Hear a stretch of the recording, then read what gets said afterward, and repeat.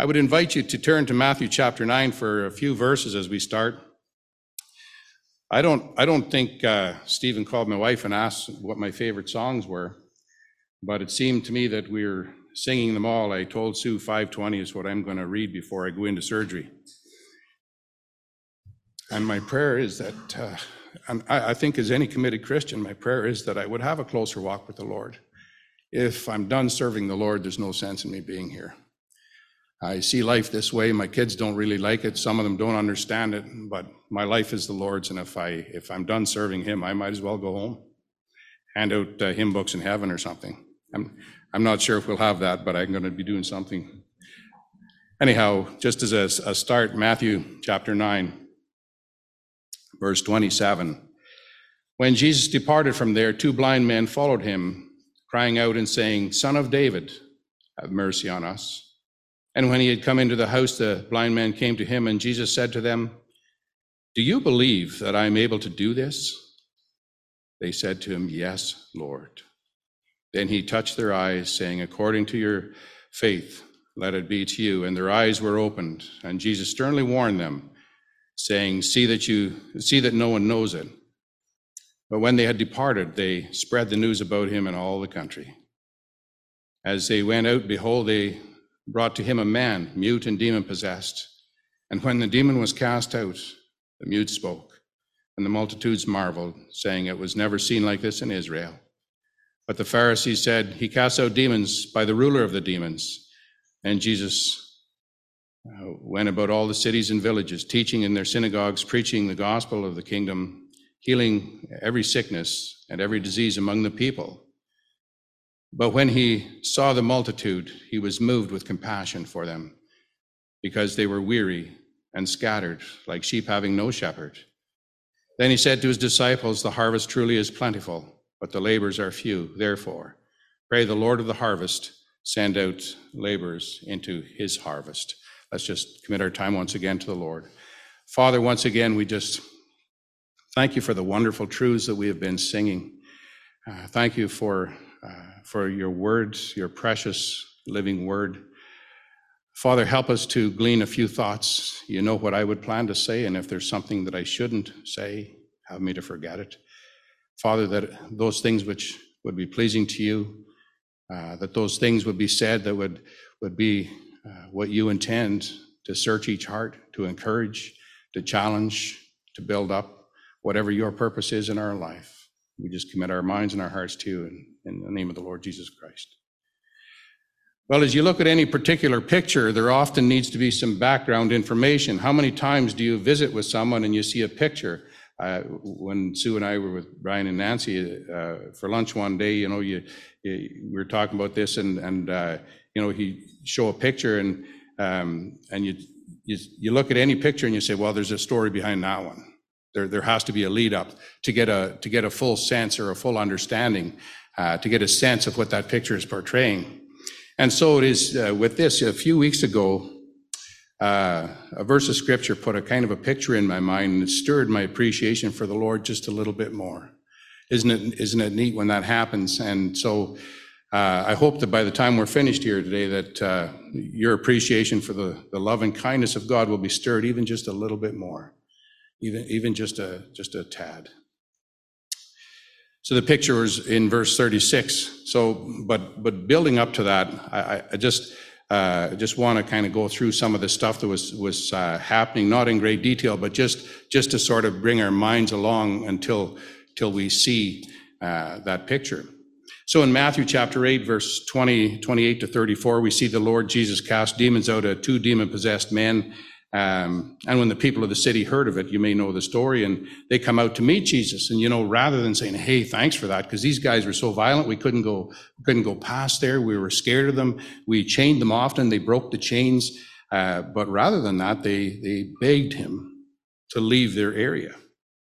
They said, please depart from this area. Now, this word depart in that portion is in the subjunctive mood. So that's the mood of possibility and potentiality. It doesn't mean it's going to happen. It may happen, or it may not happen. I mention this to make an important point. They realized they couldn't force the Lord Jesus to leave. They begged him, and they waited on his benevolence, his kindness. You know, sometimes even today, people think that they can just almost order God around. Take him off the shelf when they need him, put him back on when things are fine. You know, that if they would have only realized the Lord Jesus he just longed to give them eternal life. But here they asked him to leave. I remember when my brother witnessed to me, and I told him to shut up or I'd pound him. And I would have, except I knew I couldn't take him if he decided to fight back. You know, but I was scared. I was scared. What could change a violent man like him? What could change a guy like that? I was afraid of it. It was creepy at that time. Not so creepy anymore. Well, and I think we're reminded too, the Lord Jesus won't push his way into a life or even a society. He waits for people to realize their need, to repent. Oh, that dirty word, repent. All it means is change your mind. You know, you have the right. How many times in the last 48 years Sue has said, I have the right to change my mind. And she does. Change your mind, I mean. And she has the right to do that. So just clear that up. So in chapter 9, verse 1, we're told that Jesus got into the boat. He left the shores of Gadara. He gave them what they wanted. He is, if I can say it reverently enough, a perfect gentleman. He crossed over the Sea of Galilee and went to Capernaum, where he performed some of the greatest miracles that we read of. They're all great, but I mean, Capernaum was witness to some of the most tremendous things. So in chapter 9, we see he heals the sick and forgives sins. The first 8 verses, it deals with the paralytic. You know, four friends bring this guy before the Lord Jesus, and he heals him. He says, take up your bed and go to your house. You know, and then we see this man carry that which once carried him. You have to think this through. It sounds a little crazy, but you know, I think it's a kind of a picture of religion. See, the cot is like religion, man's effort to carry the sin burden. You know, you have all kinds of ceremonies, ring bells, stand on one foot, jump around, say a few things, empty the people's pockets. You know, whatever system of world religion that you have. That's the picture that's the cot carrying the man. That's religion. That's men carrying it along. Temporary, really good for nothing. But you notice when there's true faith, religion no longer has a role. Well, so much could be said in that passage, but just a few thoughts to maybe for you to dig in. And if I've said something wrong, I hope you'll forgive me. He called the despised and unloved, verses 9 to 13. The Lord Jesus passes from there, it says, and these are mighty things in and of themselves, each thing that we're kind of just touching on, but just touching on the peaks, so to speak. He saw a man named Matthew at the tax office, and he said to him, follow me. And he arose and he followed him. Well, it says he saw this Matthew. This word saw means more than just to perceive with the eyes. It's to perceive and to understand with every sense. It's like he MRI'd him. He knew every detail about him. He knew him inside out. He knew his thoughts past, present, and future. It means he knew everything. It's thorough. It's more thorough than we can really grasp. And of course, it simply means that Jesus had thoroughly examined him. And it's in the indicative mood. Sometimes it's good to notice these things. The indicative mood is a simple statement of fact. There's no doubt. So when it says God knew him through and through, I got a letter from one of the radio stations in Africa, and a guy was really upset at me saying these types of things. So I explained this, why I say it. The Spirit of God wrote this book. And so when he wants us to understand, when Jesus saw this man, he saw him completely. We see each other the best of our abilities. You know, we see sometimes a little bit more than just the external, but Jesus knew him through and through. Well, the tax collectors, as you know, would have been hated intensely by the fellow Jews. not just because of their collaboration with Rome, but most of them were thieves. They were dishonest. They would collect more taxes than they were supposed to. Rome, like 5 for Rome and 2 for me sort of thing. And so they got quite well off, many of them, in this process, and their fellow Jews knew it, and so they were a hated bunch. And so it says when Jesus passed by, he said, "Follow me," and he responded instantly. He left a bad lifestyle behind. There's absolutely no indication here that Matthew thought, just a second now, what am I going to give up? I'm going to give up all this extra cash that I'm making. People are probably not going to like me anyways. I'm kind of on the bad side of things anyways. He didn't think about that. He didn't say, well, I wonder if the wife is still going to like me or my girlfriend is still going to like me. What are my parents going to think? He was called of the living God, and he followed.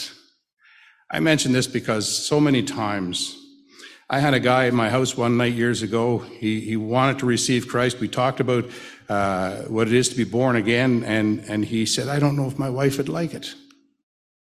I said, your wife would have a better husband. Your kids would have a better father.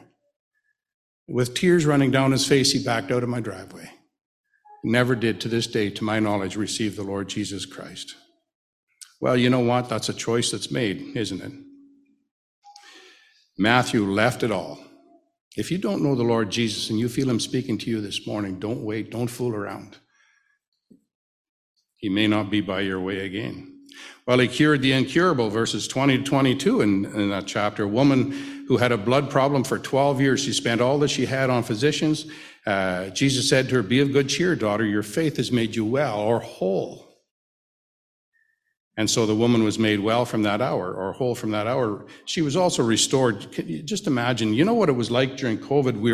We were segregated. We couldn't get together. It was hard on people. And I'm thankful for even a simple thing like the Zoom. Some people hate it, but it's not ideal, but boy, we sure would have been in trouble without it. People were comforted to be able to hear each other, to see each other. If you've ever had a kid move far away, you get on this Zoom or the Facebook stuff, I don't know how long, or Face page or whatever it's called, that you can see each other on the phone, FaceTime. And, you can be on the other side of the world and you can talk to them. You can hear their voice. Isn't it a comfort? Well, in this time, we are very fortunate to have had that. So this poor woman was put outside of the social circles because she was unclean. Considered unclean because of the blood problem. Well, so we see then in verses 23 to 25, he gave life to the dead. The Lord Jesus, in those verses where he raised a child. And in the account in Luke chapter 8, Jesus says, after he brought her back to life, he says, give her something to eat. I think there may be more, but I just quickly think there's two reasons for this. To prove life. If there's no appetite, there's no life. I remember the last time I woke up after surgery, I said, what does a guy have to do to get a peanut butter sandwich around here? That's physical appetite, of course, but spiritually speaking, if I think the lesson is there that, if people say they're Christians. You think of the parable of the wheat and the tares, the darnel. People can say they're Christians, but there's no appetite for the Word of God, no appetite for the fellowship of God's people. Check your pulse.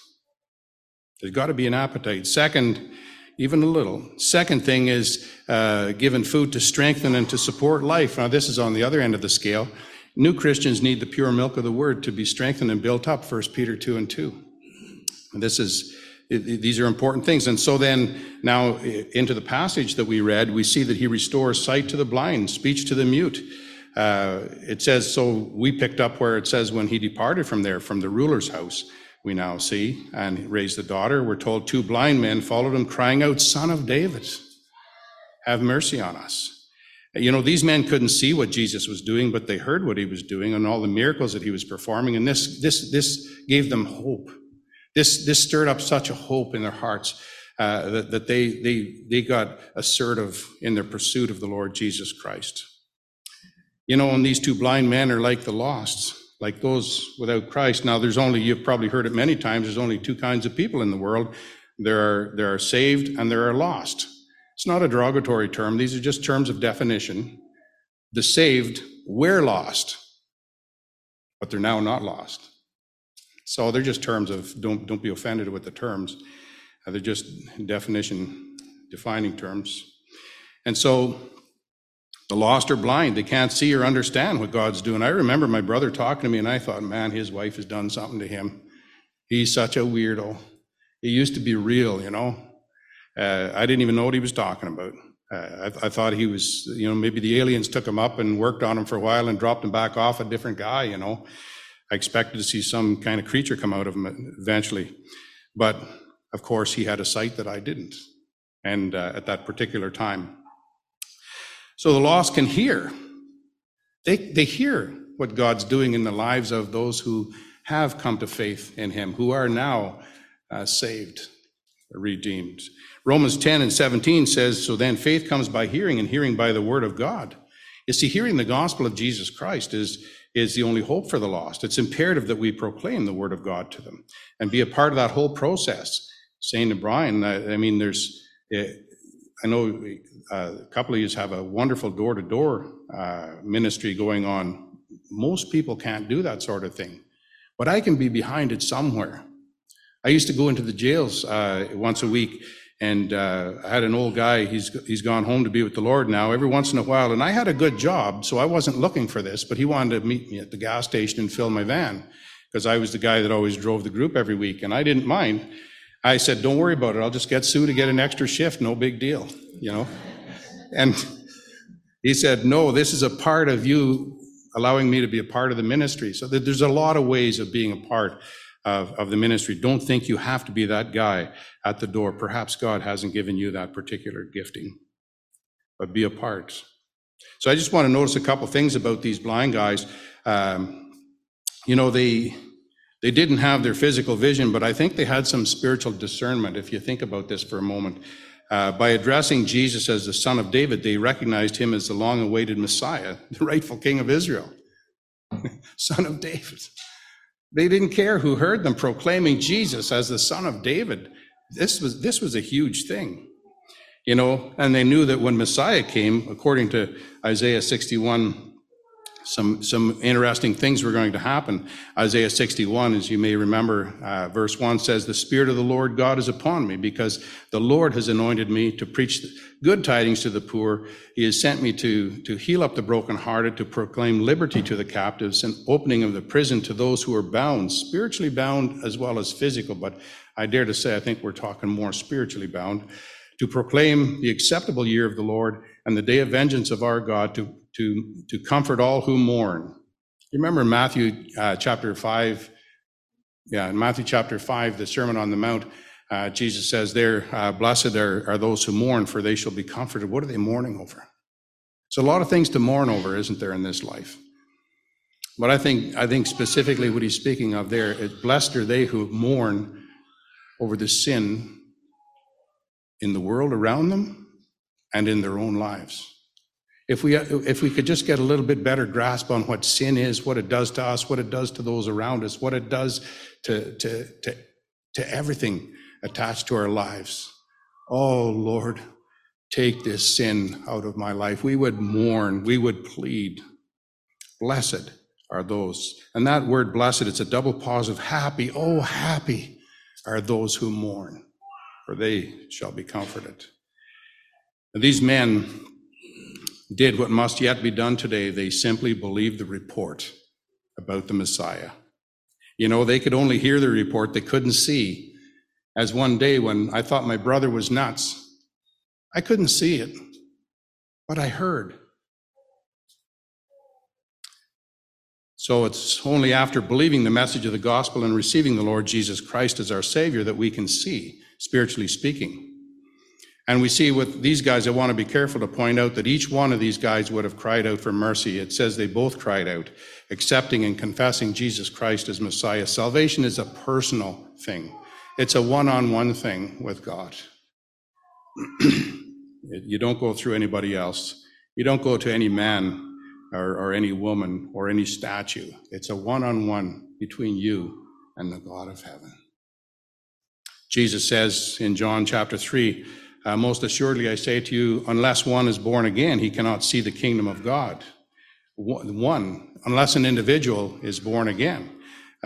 Jesus says in, John 3:16 says, God so loved the world that he gave his only begotten Son, that whosoever believes in him would not perish but have everlasting life. So the whosoever speaks of individually, singular, but it's all inclusive.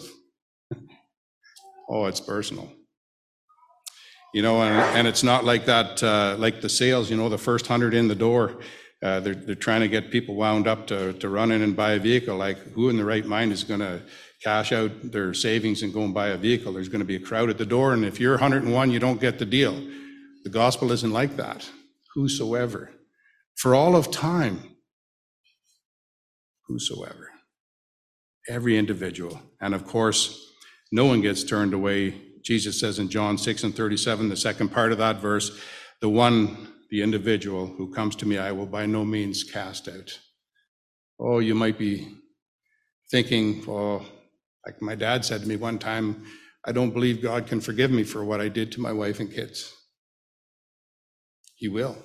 He can. You need but to repent. Change your mind. Agree with God on your condition and receive his forgiveness. Well, we see Jesus test their faith in verse 28. The Lord Jesus says, do you believe that I'm able to do this thing? And without hesitation, they said, yes, Lord. Also, in some of your versions, depending on what version you have, it translates master, Lord or master. Yes, Lord. Yes, master. See the confession. And as soon as they proclaim their belief that Jesus could heal them, he touches their eyes and he says, according to your faith, let it be to you. So we see that it didn't take works. It didn't take shelling out money. I'm not saying don't give to God. That's between you and God. That's not between any other person. Now, I'm accountable to my wife. I realize that, and we're accountable to each other. And but it's to God that we make our accounts to. So it's not by works, it's by faith. Ephesians chapter 2 says we're saved by grace. It's a gift of God, not of works. Lest anyone should boast, there'd be no boasting going on in heaven. Boy, there's lots going on here on earth, but there'd be none going on in heaven. So faith is what pleases God. Hebrews 11:6 says, but without faith it is impossible to please him. For he who comes to God must believe that he is, and that he is a rewarder of those who diligently seek him. And immediately their eyes became normal. People say, or mankind maybe today says, seeing is believing. Seeing is believing. I've used that saying myself. Well, seeing is believing. But God says believing is seeing. It's kind of a different twist. He says in John 11:40, the Lord Jesus said to Martha there, did I not say to you that if you would believe, you would see? And he says, the writer to the Hebrews says, by faith we understand, we see, we perceive. And 1 John 5:13, the Apostle John wrote, I have written these things to you who believe, that you may know.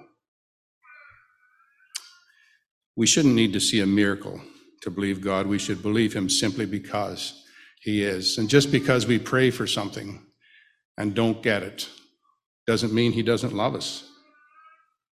I've often prayed and said to Sue, I feel like my prayers aren't being heard because this is not what I wanted. Oh, then it hits me. The sound of my own words bang back in me and say, this is not what I wanted. I did pray, Lord, your will be done. We read in 1 John, if we pray according to his will, we get what we ask for. So if I'm praying according to God's will, I'll get it. If God wants me to have it, I'll have it. If he wants me to be in a ministry or healthy or whatever it is you're dealing with, pray for God's will and then accept it. He sternly warned them, don't be spreading this around. Don't tell everybody. Why? That's such a weird thing, isn't it? Well, I think that there's a couple other places I think that this happened.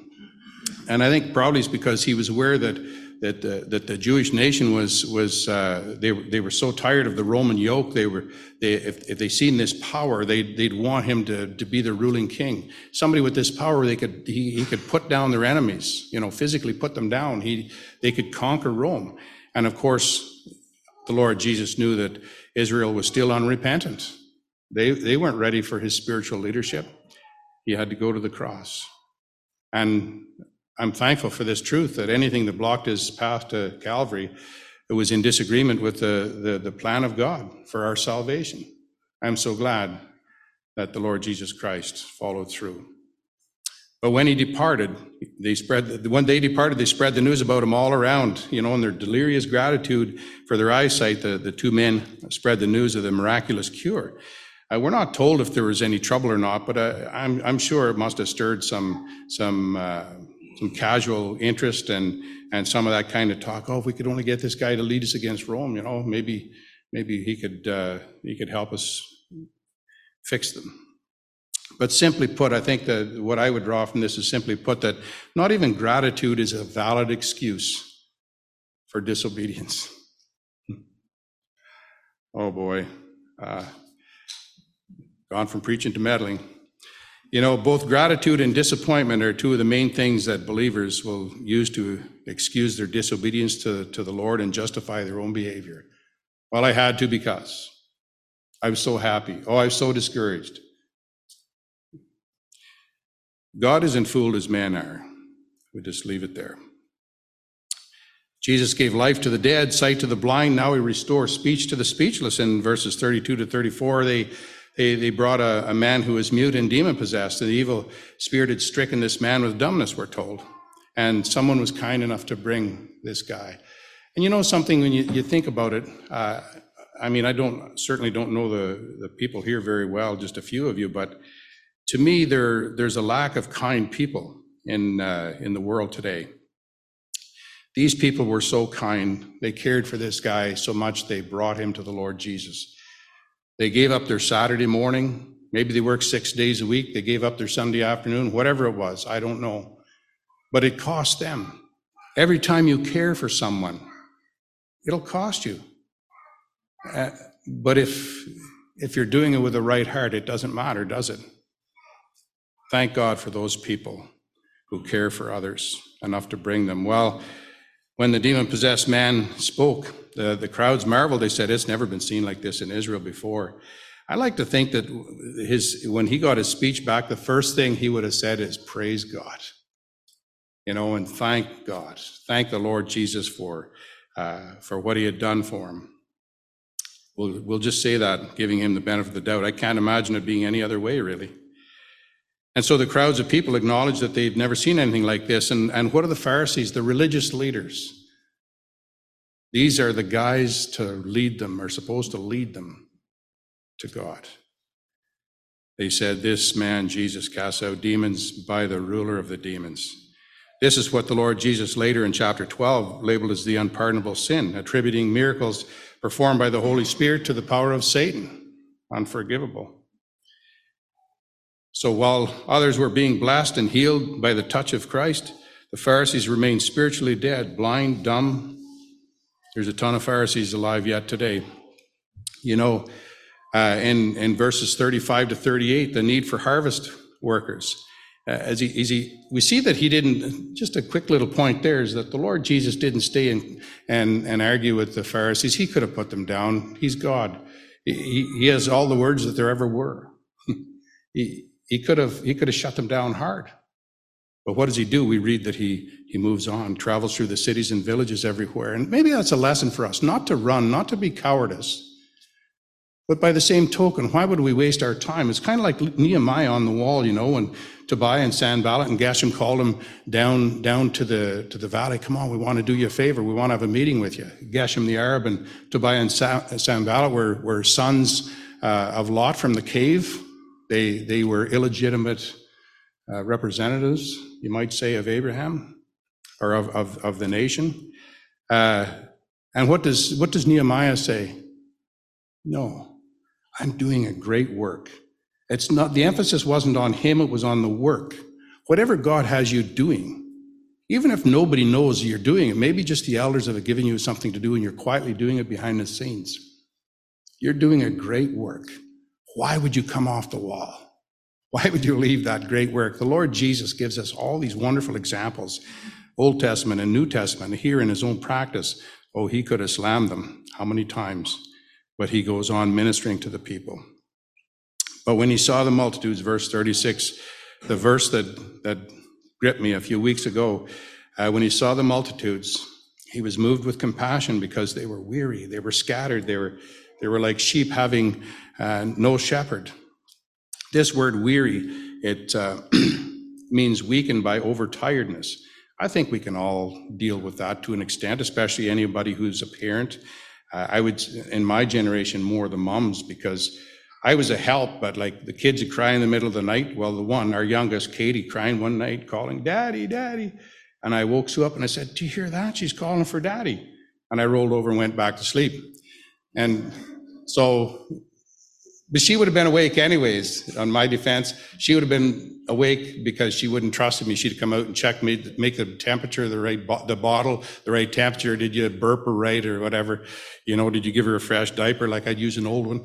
And so she was better to be up herself. So weakened by overtiredness, faint-hearted, grown weary, lost heart, bewildered. What a picture we get out of this word. And it's in the participle mood, meaning it can be used as a verb or a noun or an adjective. You know what? It speaks of physical and emotional and spiritual. They were bankrupt. They were just ready to collapse entirely. This word is used of a person who's struggled and struggled against sin.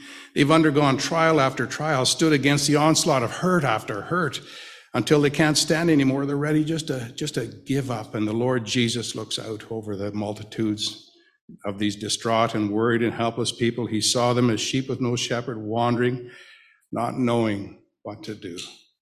What will we do? Isn't that the cry of the people in the last days? Oh, what are we going to do? Who's going to fix this mess? And the man of sin steps forward and says, "I got a solution." Oh, I hope you know the Lord Jesus today. We don't have too many days left, I don't think. His heart goes out to them in great compassion. He looked over the crowd, but he saw the individual. And maybe I'm the only one in the room. This just screams out to me, because where I was raised, we are always told God loved the whole world, but we never seen any evidence of that love in our lives. But when I heard the gospel and heard God loved me as an individual, I almost called the guy a liar. How could God love me? I know some of you have felt that. I'm sure you have. We get the sense as he looks out over this crowd, we get the sense of a heart so full of sympathy for the people, similar to what we see in Matthew chapter 23 and verse 37, when Jesus laments over Jerusalem. He's looking down on Jerusalem and he says these words, "Oh, Jerusalem, Jerusalem, the one who kills the prophets and stones those who were sent to her. How often I wanted to gather your children together as a hen gathers her chicks under her wings, but you were not willing." It's like he's saying, I've done everything that I possibly can. Heaven has no more to give. God manifest in the flesh in the person of the Lord Jesus Christ, taking on the form of a servant. How much more could he do? Well, we need to pray that we might know more of this yearning for the spiritual welfare of the lost and the dying, as the Lord Jesus had when he looked out over this crowd. The crowds fainted. Yeah, they were deceived by their religious leaders. We just finished reading. These ones that were supposed to lead them to God were telling them that this was not God. They were trying to protect the connection to the people's wallets. They were liars and greedy pigs. They wanted the money. These are the religious leaders. Some people can be fooled for a long time. Oh, but eventually we see. Eventually the people see there's nothing but skullduggery going on. They'd been deceived by their teachers, their priests. You know, at one time they may have had confidence in them, but they've been deceived and following bad leadership. This is something you take for granted. I just happen to know the leadership here. I know you've got great leadership, good men, and their wives, good women. This isn't the case everywhere. This certainly isn't the case in the world as we know it. So we're going through some of this just like these people did, but they had it all. Their government, their church leaders, their civil leaders, garbage. They were frustrated, nowhere to turn. They were on the verge of maybe stirring up civil war. They were empty, bewildered. This word scattered, it means to be cast down, to be laid low, disappointed, hopeless, without purpose or meaning. Oh boy, this is a bad place to be. No purpose and no meaning. You know, those without Christ still wander today. They seek for purpose. They seek for a place to belong. Some turn to polytheistic thinking. There's all these gods. I talked to a man years ago who was trying all these different gods. And I told him to take the cat. I said maybe, because I didn't like our cat, I thought maybe he could worship the cat for a little while until he wanted to kill it. And we had those talks. People just, and then there's people who decide, you know what? It's all about pleasure above everything else. Epicureanism. Wow. Feed the appetite. Nike, just do it. I like the shoes, but I don't like the slogans. Just do it. How about just pray about it? How about just submit to God? Many say, you know what, I'm frustrated. I got many people in our family, not immediate family, but siblings that have said, you know what, going to be an atheist. We're going to secular humanism. There's no God, no religious intervention at all. It's just the best of people. And I say, well, that really bites. If the best you're going to get is from people, wow, here's a rope. There's no hope. And then, of course, there are some who turn to strict legalism and make rules for everybody else to live by that they can't live by themselves, but it gives you a religious feeling for a while. There's many today who seem to be frustrated like this and all this. There's what they call this group fighting for freedom. And I've talked with some of them, and I feel our freedom's been won at Calvary. There's only freedom in Christ. Around the end of June, I think it was, there was two brothers who robbed a bank in Saanich, BC, that were linked with this so-called freedom fighters movement. I think they're smoking on the ganj too much, smoking a little too much, and to get this twisted idea of what freedom is. We had people tell us that we'd given our church over to the government because we wouldn't throw the masks aside and fight them. And I said, we once, and I know here the same thing, we were never told you can't preach the word of God. We sing, sometimes singing with the mask. I almost swallowed it a couple of times. You got to make sure those elastics are strong. But, on the inhale, we have such freedom to preach the word of God, to share our faith. Nobody's ever told us not to at this point. Well, I thought these two young lads, nice looking boys, and I thought, not too bright really. They got into a gunfight that they couldn't win. They didn't plan that very good. I've never robbed a bank, but I think I'd do a better job than that. And it came out that the plan was for them to die in the shootout, to make a statement for the cause. You know what the statement to me was? Stupid. Sucked in, gullible, waste of two lives. That was so upsetting. Two young men that could have had productive lives. They could have met young ladies, raised a family, honored God, could have helped out somewhere. Instead, they threw their lives away for a statement. Ever hear anything about them after? No. Their mother probably cries for them. It's the same today, over 2,000 years later. For us, these people we're reading of in the New Testament days, nothing fills that inner need. Nothing really satisfies that spiritual void. The human soul still aches for the truth and the touch of God. And the devil fools people into seeking that somewhere else. When God says, come. The Lord Jesus says, come unto me, all you who labor and are heavy laden, and I will give you rest. Oh. Jesus said, I'm come that they might have life, and that they might have it more abundantly, a better life. Those two boys in Saanich, BC, wouldn't you love to have sat down with them a day before they were doing this foolish thing that they did?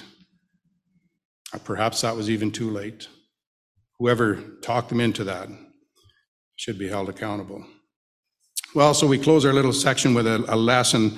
Verse 37 and 38, Jesus says to the disciples, the harvest is plentiful and the labors are few. Pray the Lord of the harvest send out laborers into the harvest. So there was a great spiritual work. The laborers were few. The problem continues today, doesn't it? The work is always greater than the workforce. I'm kind of glad. I worked in years ago where there was a union shop, and there was always this pull about, somebody else is doing our work, and the mentality was always, we want enough work to get to pension. Now you get to pension, you fall apart. But, in the work of the gospel, there's always work. You don't have to worry about it. You don't have to call the unions to it when somebody from some other church is doing your work. Just put your head down and work. Interesting, though, that Jesus says this need is there, but you know what? Just because there's a need, it doesn't mean you should go. Heretic. Think about it. Romans 10 and 14 says, how then shall they call on him in whom they have not believed? And how shall they believe in him whom they have not heard? And how shall they hear without a preacher? How, and verse 15, the first part says, how shall they preach unless they are sent? We don't go unless the Lord sends us. He's the one that's gifted you.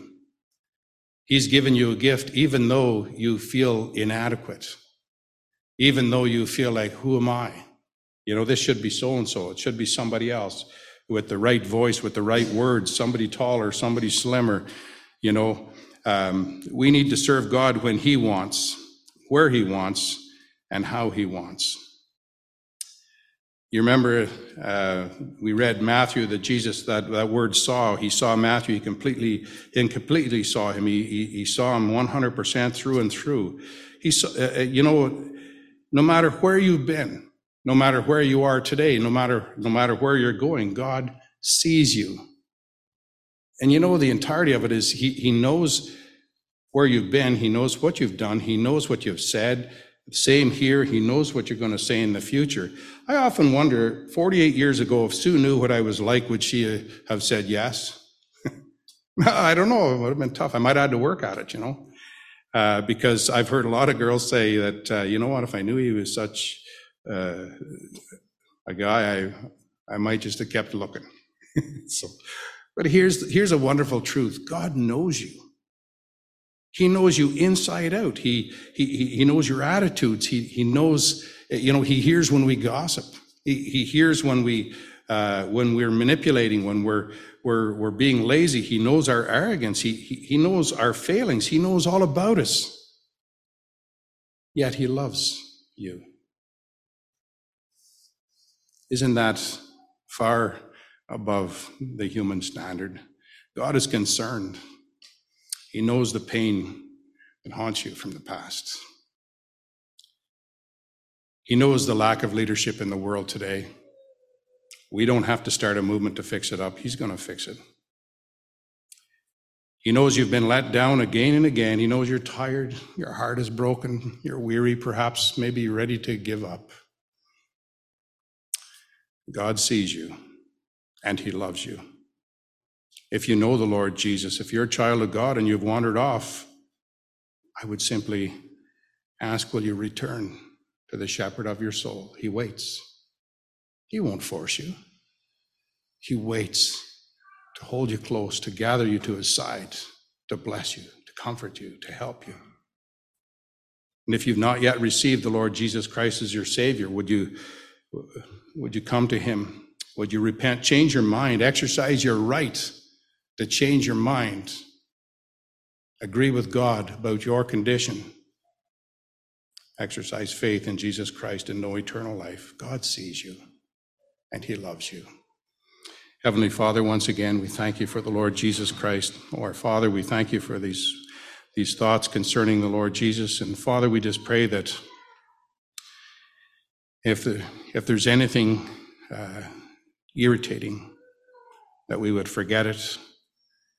We just pray that our hearts would be stirred to faithfulness. Pray that we would just a little bit better see your tremendous love for us, your commitment to us. Oh, Father, give us hearts after your will. Give us desires and hearts, that we would have a desire for your will, for your way, that we would want to share the Lord Jesus Christ. And oh, our Father, help us to have that balance in life that we must have service for our King, that we would teach our kids to serve him. And when they grow up, if they wander off, that you would convict them so as to bring them back. Father, many of us have kids in this condition. We pray that they would not enjoy their sin, not even for a season, that they would be miserable in the sin that they wallow, that they might return to the shepherd and the master of their souls. And Father, we just pray for anyone who has not yet received Jesus Christ. Oh, Father, help them to understand. Help them to understand how deeply you love them. Help them to understand how much you want to love them and help them and care for them. But you will not force your way in our lives. Father, we don't understand that either, because we force our way, our opinion with each other. But we thank you for this kindness, this grace, the mercy. Have your way in our lives, we pray. In the precious name of the Lord Jesus Christ. Amen.